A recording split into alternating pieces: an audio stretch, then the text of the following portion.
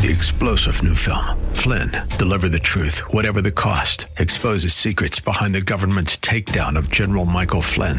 Flynn knew what the intel world had been up to. He ordered the first audit of the use of contractors. This set off alarm bells. He told the truth. He was the most dangerous person for Donald Trump to hire. They had to get rid of Flynn. Flynn, deliver the truth, whatever the cost. Available now. Watch it today. Go to salemnow.com. salemnow.com.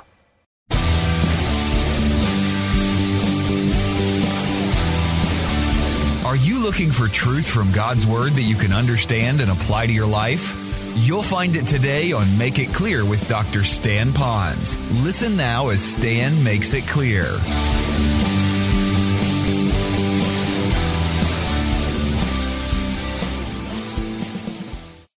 I enjoy words. I guess as a preacher, teacher, speaker, you hopefully will become somewhat of an accurate and compassionate and a clear wordsmith. And one of the words I found that really was new to me, and that's the word crux. Now, we've used that term in our language, the crux of the matter. Usually that means what's at the center of the matter of all of this? What's at the turning point of that matter, the crux of the matter? I found out that actually came way back during the time of Shakespeare and the Thespians, and they would use that as a movement of a play. And they would say the crux of the play, which meant that the play is going in one direction. Usually it's a drama or something that's bringing into a tragedy. But then all of a sudden there's a crux in this that turns it into something that is far more blessed, far more happier, a good ending, a happy ending. And that's really, they got that from the word crucifixion. They didn't know it, but they did. And what really happens is we see that everything is pointed to this horrible time where finally Jesus Christ is bloodied and battered and he's hanging on the cross and writhing in pain and spitting out some last words, and finally he dies, and that looks like it's a tremendous drama than tragedy. But then the crux of the matter is 3 days later there's the resurrection, and now we have happy day, oh happy day. And so when you think of the word crux, I want you to think of the crucifixion. And for those of you who have trusted Christ as Savior, the very crux in your life ought to have been the time that you came to the cross and you trusted Christ as your Savior. So then all of a sudden your life has taken on new meaning with purpose and an eternal future and all that's in there for you. And then there are those that perhaps soon thereafter, they remember the cross and what Jesus Christ did for them on the cross, and they surrendered all to the Lord then, and that became their crux now. Not only just being a Christian, but being a Christian that is committed to Christ. You start out as a curious person about Christianity, and then maybe a little bit later on, you move into someone who casually engages with the Lord. But then there's a time in your life where you fully sell out for the Lord. And my prayer is that the message today, for those of you that have not come to Christ, that you would, based on what you're going to hear, what he said on the cross, and then what he did for us on the cross. Those of you that already know Christ as your Savior by faith alone, I pray that what you're going to hear today, that we will become more and more like Christ and follow maybe his principles, some of the things that he taught us when he was actually speaking on the cross and what he actually had to say. The other thing I enjoy doing is I like reading biographies, generally of leaders and people that have been involved in things, because what they say is so important. It can change all of history. I remember reading the story of the USS Maine. If you remember, the Maine was one of our warships that happened to be in Havana Harbor. And while it was there, it was overtaken. And when it was sunk, and many of the men died. And that's really where you get, later on, Theodore Roosevelt climbing up San Juan Hill, and he's screaming, and the men are following behind him, "Remember the Maine." And they use that famous word as a rallying comment.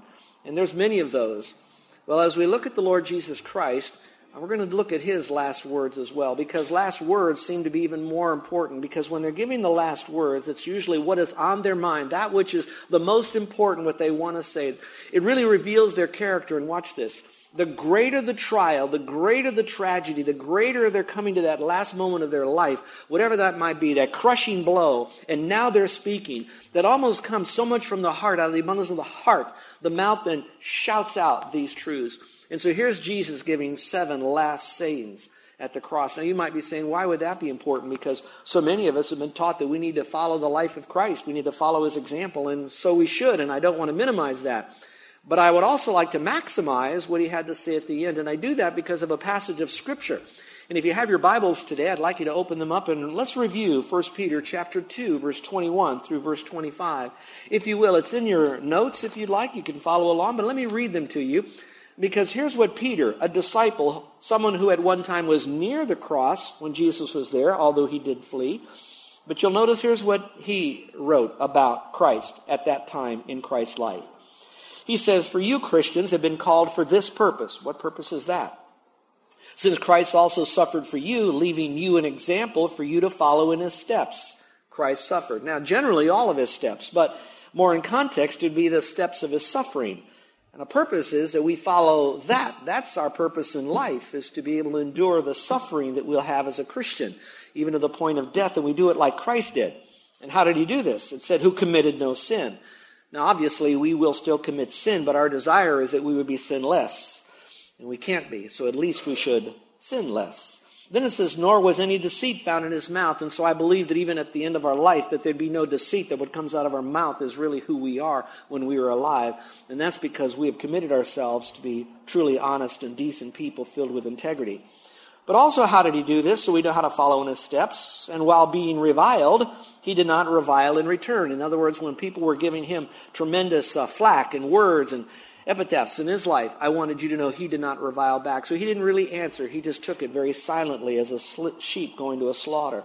And perhaps that would do us a great deal of a benefit if we would return less evil for evil and more good for the evil that's given to us. And then it says he uttered no threats. So he didn't point his bony finger in wrath at those folks that were doing this and saying these things to him. But how did he do this? How did he accomplish this? This is what he did, but how did he do this? It said he kept entrusting himself. And you might want to underline the word kept. That means you have to keep on doing this. It's something you got to lock in on like a laser.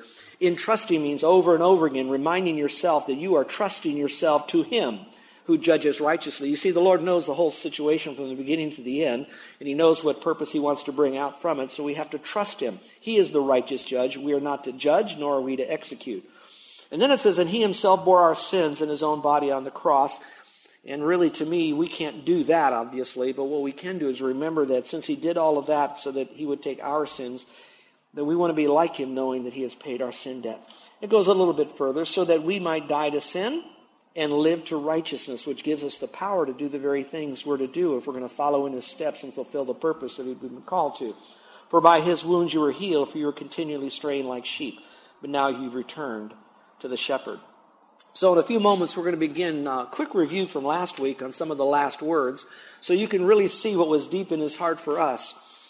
Over the last number of years, I like to accumulate famous sayings, generally of the last words of people, and I've come across some research about the famous infidels who, when their life was very much alive and healthy and they just seemed to be able to acquire a platform, they would speak out, preach out, write out, shout out their anti-God secular worldview and capture as many disciples after their opinions and views that they could.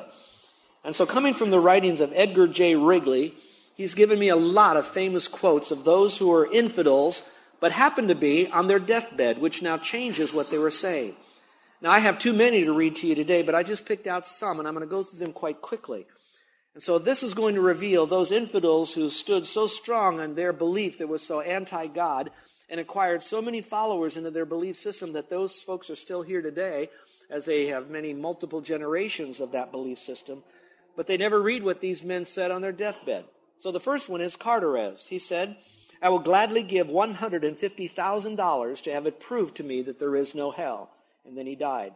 Sir Thomas Scott said, "Until this moment I thought there was neither a God nor a hell. Now I know and feel that there are both, and I am doomed to perdition by the just judgment of the Almighty." Hobbes said, "I'm taking a fearful leap into the dark." And then he died. Infidel Adam said this when he was dying, "I'm lost, lost, lost. I'm damned, damned, damned." And he breathed his last. Voltaire said this, and you know who Voltaire was. He's the one that said, "On what 12 ignorant fishermen put together, I, one Frenchman, will destroy." Not only did he die, but on the very spot he made that statement is now the Geneva Bible Society's headquarters. But Voltaire said this, "O Christ, O Jesus, I must die, abandoned by God and men." And then it says his condition had become so frightful that even his infidel associates were afraid to approach his bedside. And after he passed, his nurse repeatedly said, "For all the wealth of Europe, I will never see another infidel die." Volney said, the atheist, concerning the future was something awful to behold. Nothing could calm his fears, and all he kept doing was rocking back and forth on his deathbed and yelling this, my God, my God, my God, my God, my God, my God, and then he died. The last is that I'll give you for today is Mirabeau, and he said, give me more opium that I might not think of eternity. You know, I don't think we'd have Christianity today if Jesus wasn't who he really claimed to be, and he said all those wonderful things, and at the very end of his life, he then decided to call down 10,000 angels, wipe out all these guys who were betting for his cloak and all that was going on, and he really turned mean and nasty and shook his fist up at God in anger and all of that. We'd have no Christianity today. But the authenticity of Christ is so much not only shared and showed in Scripture through prophecy and many other things, but even in, we might say, somewhat of the pathos of his death when he died and the 7 things that he had to say at the end. And so let me just, by way of review, go over these very quickly with you, and then I want to give you some new insights that we can gain from the last. So, first of all, the first thing he said, and by the way, this is in as much accurate order as I could ascertain through my study. So the first thing he said was, Father, forgive them, for they do not know what they're doing, in Luke 33:34. And the basic principle there is that Jesus died forgiving those who sinned against him. And there's a lot of lessons when he did that. He forgave them because they were sinning against him. And the first thing I can take back from that is, you know, I've sinned against the Lord, and if he could forgive those blokes, he certainly can forgive me, and I receive that from him. And I pray that you will receive the forgiveness from the Lord because he is a forgiver. The other thing is that we're never more like Christ than when we're giving, like he did, his life, but also than when we're forgiving. And if we really want to enjoy the continued forgiveness of the Lord, not to keep eternal life, but just that intimacy with the Lord, we need to forgive others. So if you will, just take a trip down memory lane. Is there anyone in your life maybe continually is a bane to you? Someone that keeps you up at night and you have these verbal arguments going on about that person. You haven't really released them to the Lord and forgiven them. Well, Jesus looked at these guys and he said, Father, forgive them, so they don't know what they're doing. And those people, they may not know exactly all that they're doing either. It doesn't really matter. Just release them to the Lord. The second phrase he used was found in Luke 23:43, and it says, Truly I say to you, today you shall be with me in paradise. That was an interesting thing when he said that, because he had 2 thieves, one on each side, and they were railing against Christ, both of them. But all of a sudden, almost at a magical moment, one of them kind of shifted and then looked at Christ and said, you know, I don't see any sin in him. Remember me today when you'll be in paradise, when you come back in your kingdom. And all that was basically saying in a big way that I believe that I'm a sinner and you're not, and that you are the Savior, and that you're the King of Kings and the Lord of Lords, and that there is an eternity afterwards, and I can be with you, and that you're going to be in a place called paradise or heaven. And in the fact that I look to you as well as coming back as sovereign God. And so I receive all of that, knowing that he could do that, and he did such a great job, that I want to do that as well. That I want to not only forgive those people that are next to me, but I want to bring the gospel to those who will oppose me so dramatically. Think about the person who is in your life that doesn't know Christ as Savior and is giving you a raw deal. It could be on a ball team. It could be at work. It could be a neighbor. You know, it's easy to forgive them and say, okay, I'll just kind of stay out of their way. I won't make waves. I'll kind of be a good Christian around them. I'll smile and be courteous. We get all of that in the first statement of Christ. This takes it the next level. Would you actually then engage in a relationship with that person with such a forgiving heart that you will communicate clearly, compassionately, the simplicity of the gospel of Jesus Christ? That person who continually irritates you. And that's what he did here. Today you'll see me in paradise. What a joyful statement that is. The third one we studied was John 19:26 and 27. Jesus is on the cross and he moves away from some of that spiritual stuff, and now he gets into the real practical stuff because he has a mother that's still alive. What's going to happen? He's going to die. He's going to take care of his mother. I wonder how many of you have already begun thinking about your estate and what you're going to do to leave your estate and to whom you're going to leave it. And I pray that you do take care of that is important, that when you die, you want to be able to, one that even before death can do as much as you can to guide where the money and the resources that the Lord has given to you, that you've managed for so long, that you don't just walk away from it and let the vultures come in and take it and misuse it, that you would take care of it, even in your death, that it's all prepared for, whether it's for family or for ministry, so we can continue on and other things as well. But that being said, there's still that right now, who are you going to have to take care of those people in your life? This church seems to be salt and peppered with a lot of people taking care of aged parents or a parent here. And that just reminds me of how much like Christ you really were. So when he said, woman, behold your son, he wasn't talking about, woman, look at me, look at me, look at me. Because he stopped using the word son to him earlier on in his earthly ministry, and he moved it from son to Savior, to who he was as God in the flesh. So really what he's saying is over here, he's hanging on the cross, and he says, woman, behold your son. And I believe he's nodding to this disciple, the disciple whom Jesus loved. I believe it was John that wrote the Gospel of John. And so he says, behold your son. And then he looks at the disciple and he says, behold your mother. And the basic principle there is very simple, that even in his dying, he expressed selfless love. That no matter what pain, what tragedy, what he was going through, emotionally and physically and all the rest, he did not forget the needs of others that were closest to him. So maybe right now you've got some people in your life and you're going through some tough times. So I hope you don't just come home from work and just dump on your family. I hope that when you have a life that you're not just raining on everybody else's parade, no matter what you're going through, you're going to be, here's a phrase, be an energy giver, not an energy taker. You'll be a joy giver, not a joy sucker, taking that joy from other people. And so when Jesus is on the cross, no matter what he was going through, he wanted to allay any concerns that his own mother would have, who would take care of him or her. And so right off the bat, he was doing that. And so I take away a lot from that. My parents are now in heaven, but I do have extended family members. And I have people that are older in my life that I know that don't have family members. And so I want to adopt them into my sphere of influence in some measure to make sure they're being taken care of. You'll probably notice that nearly every Sunday, as I open up our services with prayer, I do pray for our homebound. You remember? Do you hear me say that? And I don't have that kind of connection like I'd like to have with them, but I never want them to be forgotten, that they have a need. And then maybe that's good for all of us to do that. Well, let's go into some new material. The next one would be in Matthew chapter 27, verse 46. Jesus says something that comes with an incredible statement. This is one that has really perplexed many Bible scholars for many years, and that's the phrase, my God, why have you forsaken me? What pathos is in that? So the principle is, and I want you to really mark this and really underline it, Jesus died understanding the seriousness of sin. You say, how do you get all of that out of that? Well, very simple. You see the word forsaken there? It means to be left alone, but it means more than being left alone. You know, in the King James Version of the Bible, there's a verse in Hebrews chapter 13 that says that Jesus says, I will never leave you nor forsake you.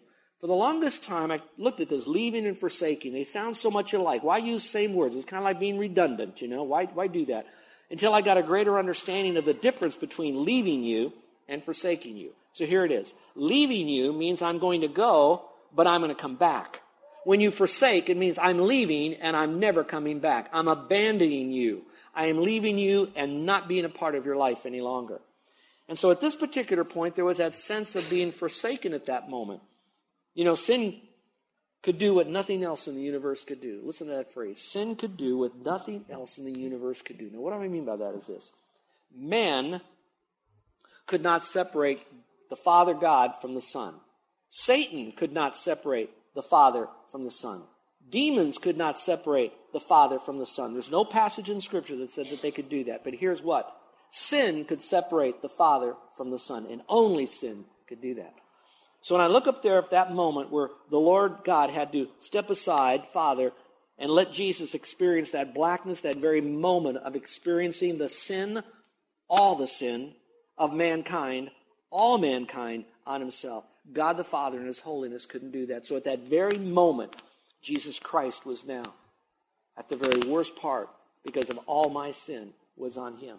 And that's what really separates us. So that's the principle. Jesus died understanding the seriousness of my sin. What does that teach me? To me, I look at that and I say, that teaches me the most profoundest of all truth. That if sin could separate God the Father from God the Son at that moment when he was taking the sin on himself for you and me, what could my sin do? That when I have sin, whether it's in my thought, where it starts, or my talk, where it comes out, or whether it's my walk, which is a daily lifestyle, whether it's my thought, talk, and walk, when I do sin, when I choose to allow that sin to become more prevalent in my life, obviously it died at the cross when I put my faith in Christ, but I still have that old self. And when I do that, what does that do? I don't lose my salvation. The Lord doesn't abandon me, but at that very moment, it is so serious that I am now lacking what I really need from the Lord for me to be able to continue a life of pleasing Him, but also to do the kind of functionality that I need to do in my life. Let me use this illustration. There was a man that came into my office and he said, I'm leaving the military, I'm transitioning out now, and I want to find a career, and I want to know what God really wants me to do. And I really want to do only what God wants me to do. Can you help me? I have a program that I put together. It's called Where Do I Belong? And so we go through a lot of scripture and a lot of principles of self-discovery and sensing God and what we need to do to get ready to discern God's will of where do I belong. So I began taking them through that. And early in the process, obviously I want to make sure that they're Christian, because you really will never understand the things of God until you know Christ is your Savior and you have the new nature in you and the capacity then to know the Word, know the Spirit, know God, and be able to sense His leading. So we took care of that. That was all done. So now he says, I'm ready. I want to do only what God wants me to do. Should I stay in San Antonio? Should I go to another place, et cetera, et cetera, et cetera? I said, all right. Now, how are you doing with the relationship that you have with your wife? You know, because relationships are important. The first one, the most meaningful to a man and a woman, husband and wife, is your mate. How was it? And he said, he hung his head down and he says, you know, I want you to know that I've divorced my wife. She's just not fit to be a military wife. She's not fit for my life. She's a beautiful woman, beautiful German woman. I picked her up in Germany when I was stationed there. Got married, got 2 wonderful kids. But I can't have her in my life. She's a distraction, so I got her out of my life. So then we spent many sessions going over what Scripture had to say. And one of the biggest ones was, if you want to understand wisdom, there has to be no sin in your life that is not recognized, confessed, and forsaken. That if you have sin in your life, it is mucking up the gears in such a way that you'll never be able to experience all that God has for you. It's hard enough even when you're as clean as you possibly can, because we still are wrought with our own frailties and humanity. But when we throw sin in there, little or a lot, it begins to cloud out whatever connection we have with the Lord for the purposes that He has for us in our life. We can know it academically, but not in a very real, sustainable way. So then he said, I need to get back to my wife. I said, I'm glad you said that, because your wife came in without you knowing this, and she begged me to do something, whatever I could, to help you guys get back together again. Her name was Olga.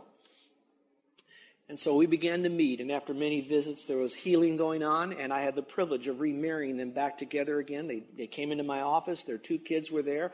The daughter was the, I forget what they call it, maid of honor. Okay, matron of honor, she's married, maid of honor. And he was the best man for the dad, and they came together on this. Again, because he was committed, I want to do what God wants me to do. There's sin in my life, I need to deal with it, and now I can have wisdom. Now, the story goes on, and I don't have time to go into that, but for right now, I want you to know that sin really does a number on our life. So you as a Christian, I want you to know that it's serious enough. Now, the good news is that when Jesus died on the cross, when He took all the sin on Himself, and then He died and He rose again, it satisfied that payment with God the Father. The sin was cast into the sea of forgiveness, far away as the east is from the west, that all was done at that time for Christ. So now when I trust Christ, I'm united with Him in victory. It doesn't mean I won't have sin in my life, but I won't have the power of sin in my life as I once had before. That all being said, that to me gives me great hope for today. If Jesus could take all my sin on Himself then and pay for it once and for all. He didn't have to keep dying over and over again. Once and for all, I'm standing before you with my sins paid for by Christ, victory over all that, because Jesus saw the seriousness of it because of what God the Father had to do momentarily in His life. To me, that's a serious issue, and I now come to Him with my sin, and I need a Savior that no amount of good works that I do will ever overcome the sin and how bad that is. Even my best works are filthy rags, Isaiah says, so I got to come to Him just as I am, a complete sinner, and I got to turn that all over to Him by faith. And so that's my takeaway point. So how should I live now? How important is that in my own life? Well, one thing is I need to remember that although it's going to hinder my relationship with the Lord, that in itself fuels my hindered relationships with other people. So I have to then deal with sin as soon as it comes in. As soon as that bird lands on my head, I've got to shoo that bird out. As soon as that thought comes in, I've got to deal with it right on the spot, right on that spot. And do I do it all the time? I want to, and I'm working on it. I'm hoping I'm doing it. But I have to tell you that I, too, want to stand clean before the Lord and clean before you. And when I do that, I can step back and I can still say, but that's okay, because Jesus died and He rose again. I'm united with Him, and through Him, I can then grow in grace and the knowledge of the Lord. So just see the seriousness of sin in your life by that statement, and know that Jesus died for you and me. Here's the 5th one. That's found in John 19:28, and He says, I am thirsty. You know, some people thought, well, that must mean he's thirsty for God. He just said, why have you forsaken me? Now he's thirsty for God. I don't believe it's referring to God, Jesus having a thirst for God. I don't see that anywhere in Scripture. I don't see any implications of that in Scripture. Later on, you're going to see where that they brought liquid to him. And when they brought him liquid, you know, it was because he was thirsty. So I think it was a natural response. So I believe Jesus is expressing all the frailties of humanity and our dependence upon him. Now think about it. Here he is on the cross. Probably he could have had brought a rain shower and stuck out his tongue and grabbed some rain. There's a lot of weird stuff he could have done. You're listening to Make It Clear with the teaching of Dr. Stan Ponz, founder of Make It Clear Ministries. Make It Clear is dedicated to taking the Word of God with clarity into every person's world. It is the support of listeners like you who make the ministry of Make It Clear possible. You can provide your tax-deductible gift to Make It Clear online by going to makeitclear.org, or you can mail your gift to Make It Clear, P.O. Box 607901, Orlando, Florida 32860. Thank you for helping us make it clear. If you would like to have Dr. Ponz speak at your church or event, please send us an email at tellmemore@makeitclear.org. Thank you, and remember to make it clear.